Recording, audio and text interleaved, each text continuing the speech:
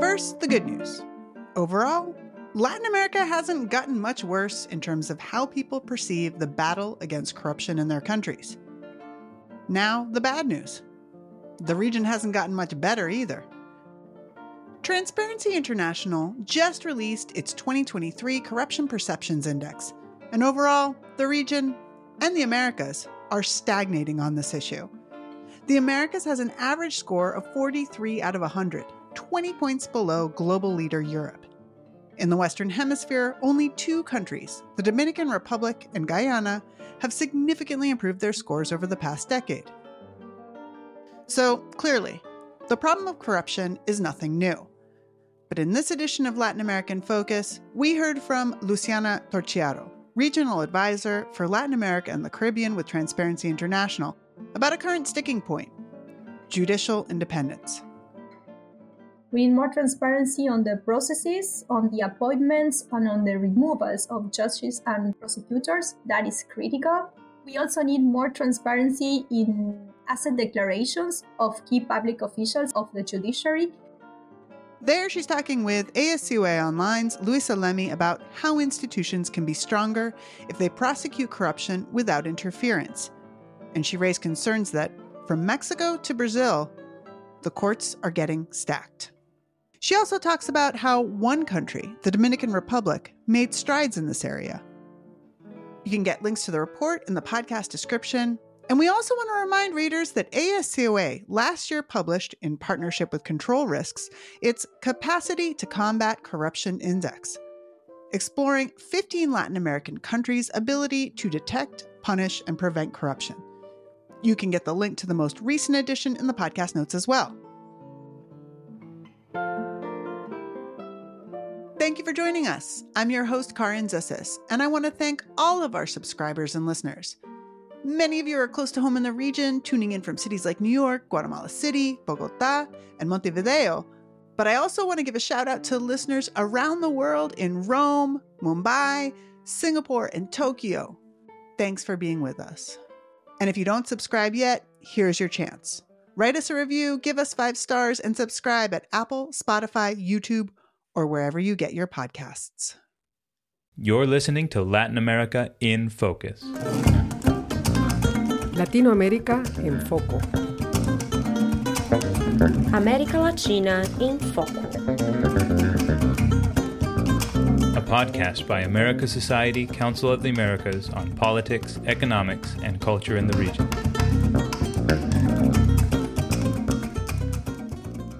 Thank you so much, Luciana, for coming to Latin America in Focus today. Thank you, Luisa. Luciana, to start, let's take a look at what the latest Transparency International Corruption Perception Index tells us about the region. Based on your analysis, countries have largely stagnated with some exceptions. Can you give us an overview of the situation in the Americas now? Unfortunately, the situation in terms of the fight against corruption in the region is very critical. In the last 5 years, our region has scored 43 in our index in a scale from 0 to 100, where 100 is considered non-corrupt, very clean, and 0 is considered very corrupt. So this means that the region is beyond average. And not only that, the region is also 20 points of difference from the European Union, which is the region perceived as less corrupt in the world. So we're talking about the Americas and you're talking about this stagnation, but you pointed that there are some exceptions. Can you talk about those exceptions? Yes, there are only 2 exceptions. 2 countries that have made significant progress in the last 2 years. Those are Guyana and Dominican Republic. In Dominican Republic, we have seen huge progress in terms of the independence and the strengthening of the judiciary. It is one of the only countries where prosecutions against corrupt politicians are moving without interference, where there is a real commitment to strengthen, digitalize, and make more transparent the judiciary. And it is also a country where civil society organizations and the press can really exercise the right to hold a government to account. So these factors have contributed to the perception that the country is moving forward in the fight against corruption, and we hope that it continues like this. Yeah, our own ASCOA report, the CCC index, showed the DR as the country that made progress in the region as well in its latest edition. In your analysis of the region, which came out in conjunction with this year's findings, you zero in on concerns over a lack of independent judiciaries.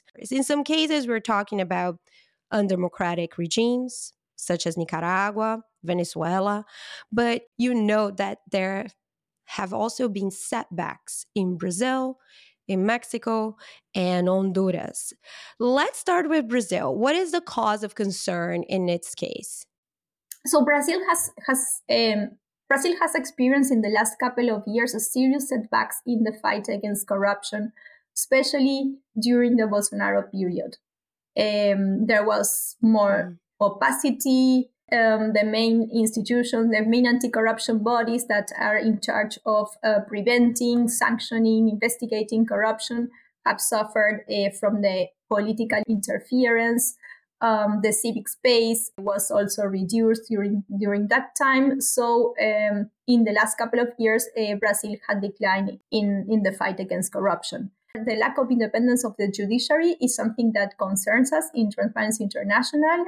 We have seen during the Bolsonaro period that the former president have appointed political allies in key positions such as the prosecutor general. But we have witnessed the same last year under Lula's administration. He has also jumped legal procedures to select as prosecutor general a political ally. On the other hand, in last year, Lula has also appointed his former lawyer as a Supreme Court judge, and this is raising concerns about the possibility of having a real independent judiciary that can act and exercise its function as a check to other branches of government and to implement the law impartially. What kinds of issues we are seeing in Mexico and Honduras? Honduras is a country that is going through also a process of concentration of power in the executive branch. We have seen in the last couple of years how the executive has interfered or even co-opted the legislative. And so that means that the checks and balances in the country are not working. We have also seen that because of this, the legislative power could appoint a person as general prosecutor in a process that is opaque, and it has been considered by several analysts in the country as illegal.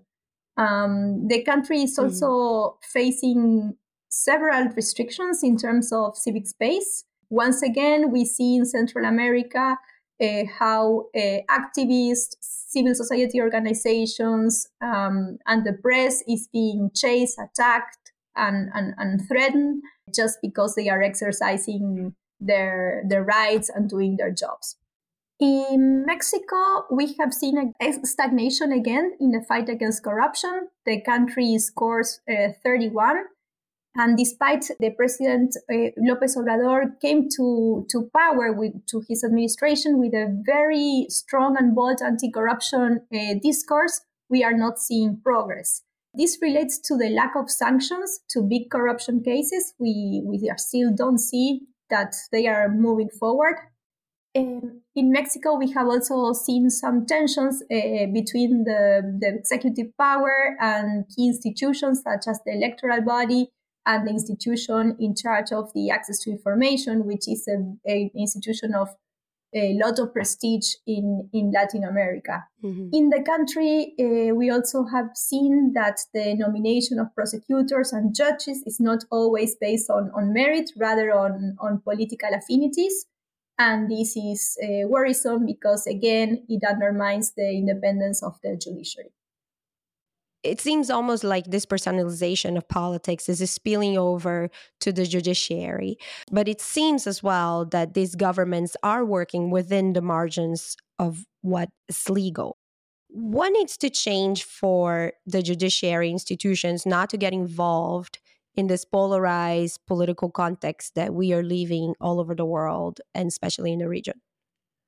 Well, there are a couple of things. First of all, we need more transparency. We need more transparency on the processes, on the appointments, and on the removals of judges and prosecutors. That is critical.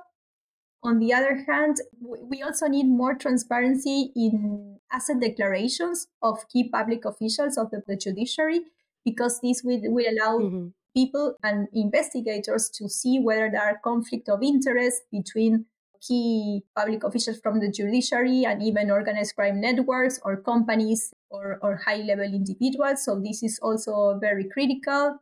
We also need to stick to our constitutions, something as basic as that, as to just follow the rules that we have in our democracies. Nowadays, we see that, as you were saying, that many governments or many executives are avoiding those laws that we already have in place to pursue their own agendas.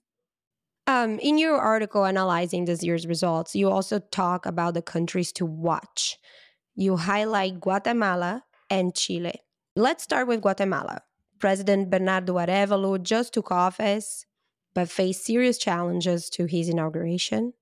Why do you highlight it as a country to watch? And now that he has taken office, what do you see as the primary corruption challenges there?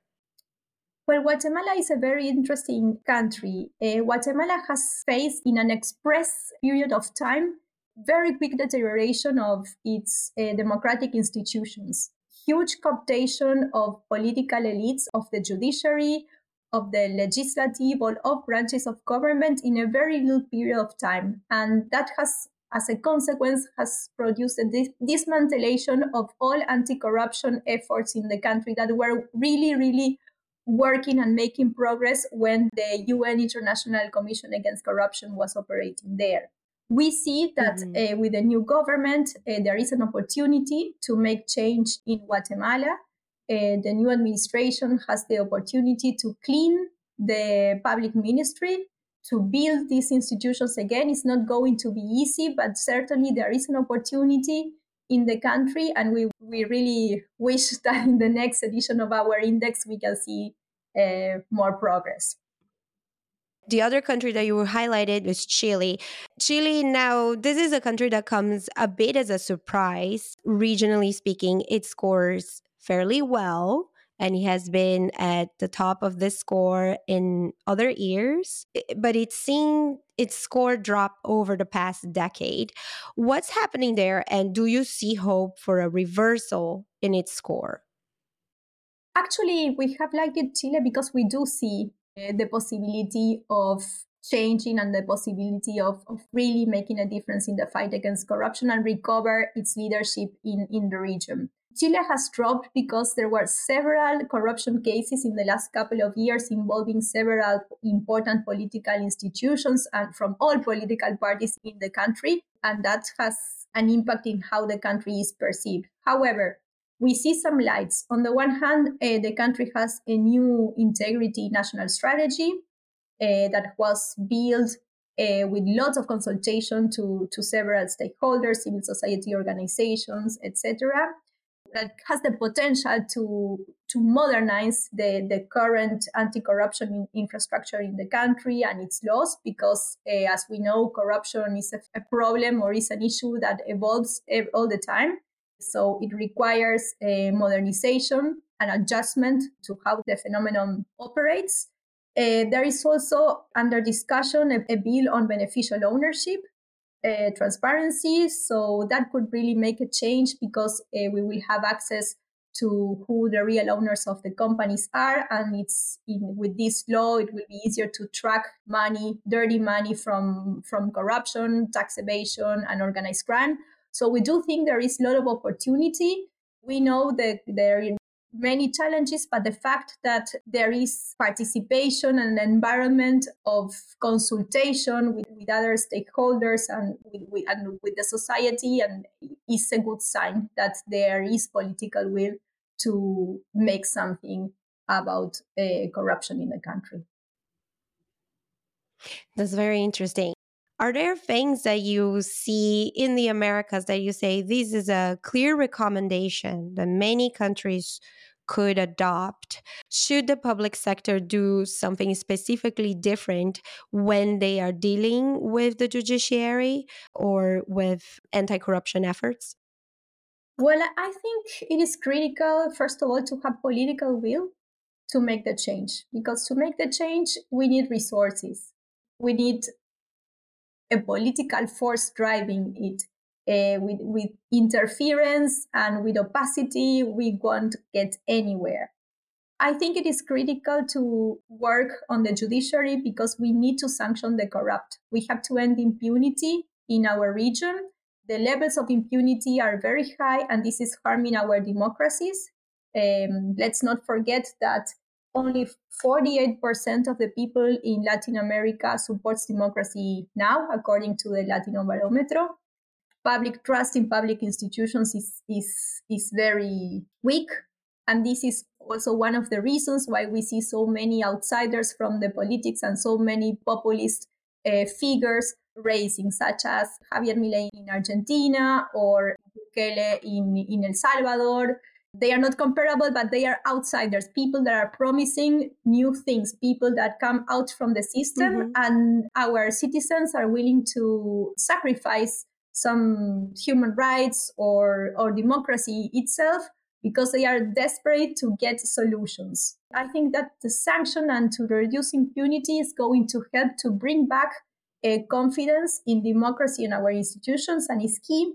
And then two areas that are critical, that have always been critical, and we still need to improve in the region, is to increase transparency in political financing and also in public contracting.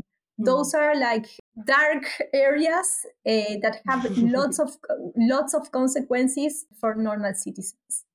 We've been talking about how the public sector can and should strengthen institutions and make those changes. And what is the role then of the private sector here in supporting those efforts? This is a good question. The fight against corruption is not something that only governments have to do. In order to succeed, we need to integrate several actors in the game, certainly the public sector, the private sector, as you were saying, and citizens. We, the people, we also have to do something about it. The private sector has very important role to create also a business integrity environment in the countries. It is critical to attract more investment. Have you seen an improvement in how the private sector in compliance and how the private sector acts in the Americas?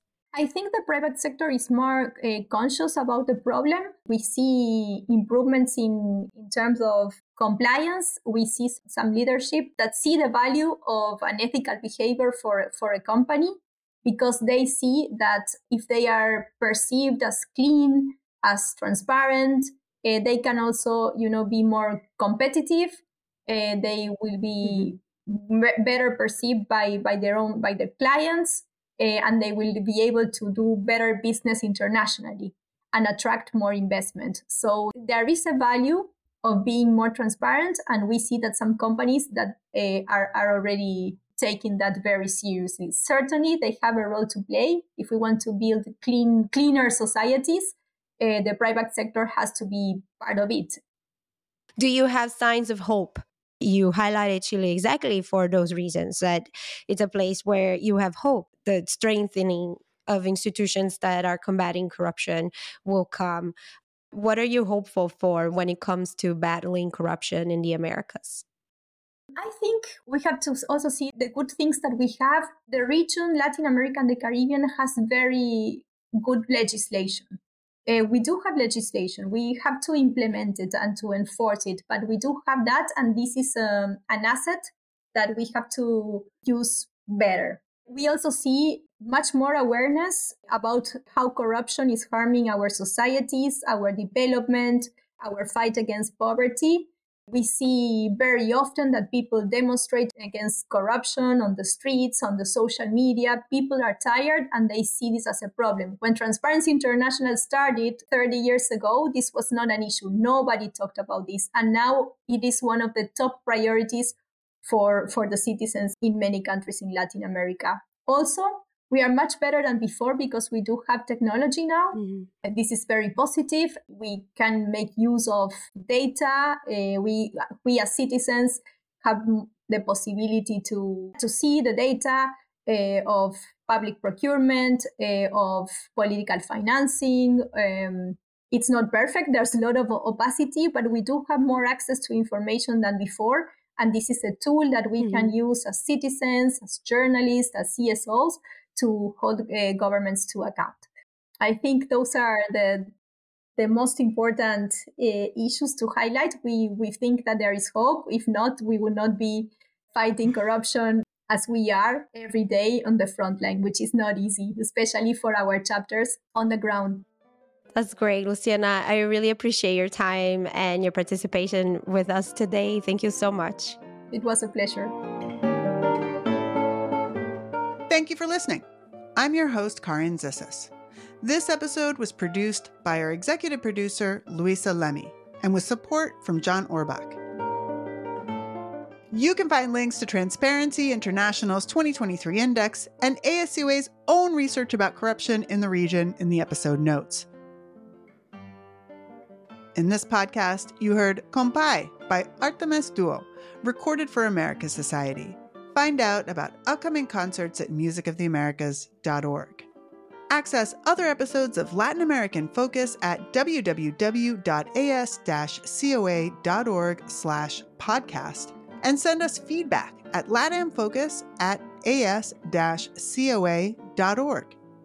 Share and subscribe at Apple, Spotify, YouTube, or wherever you get your podcasts. Opinions expressed in this podcast do not necessarily reflect those of America Society, Council of the Americas, or its members.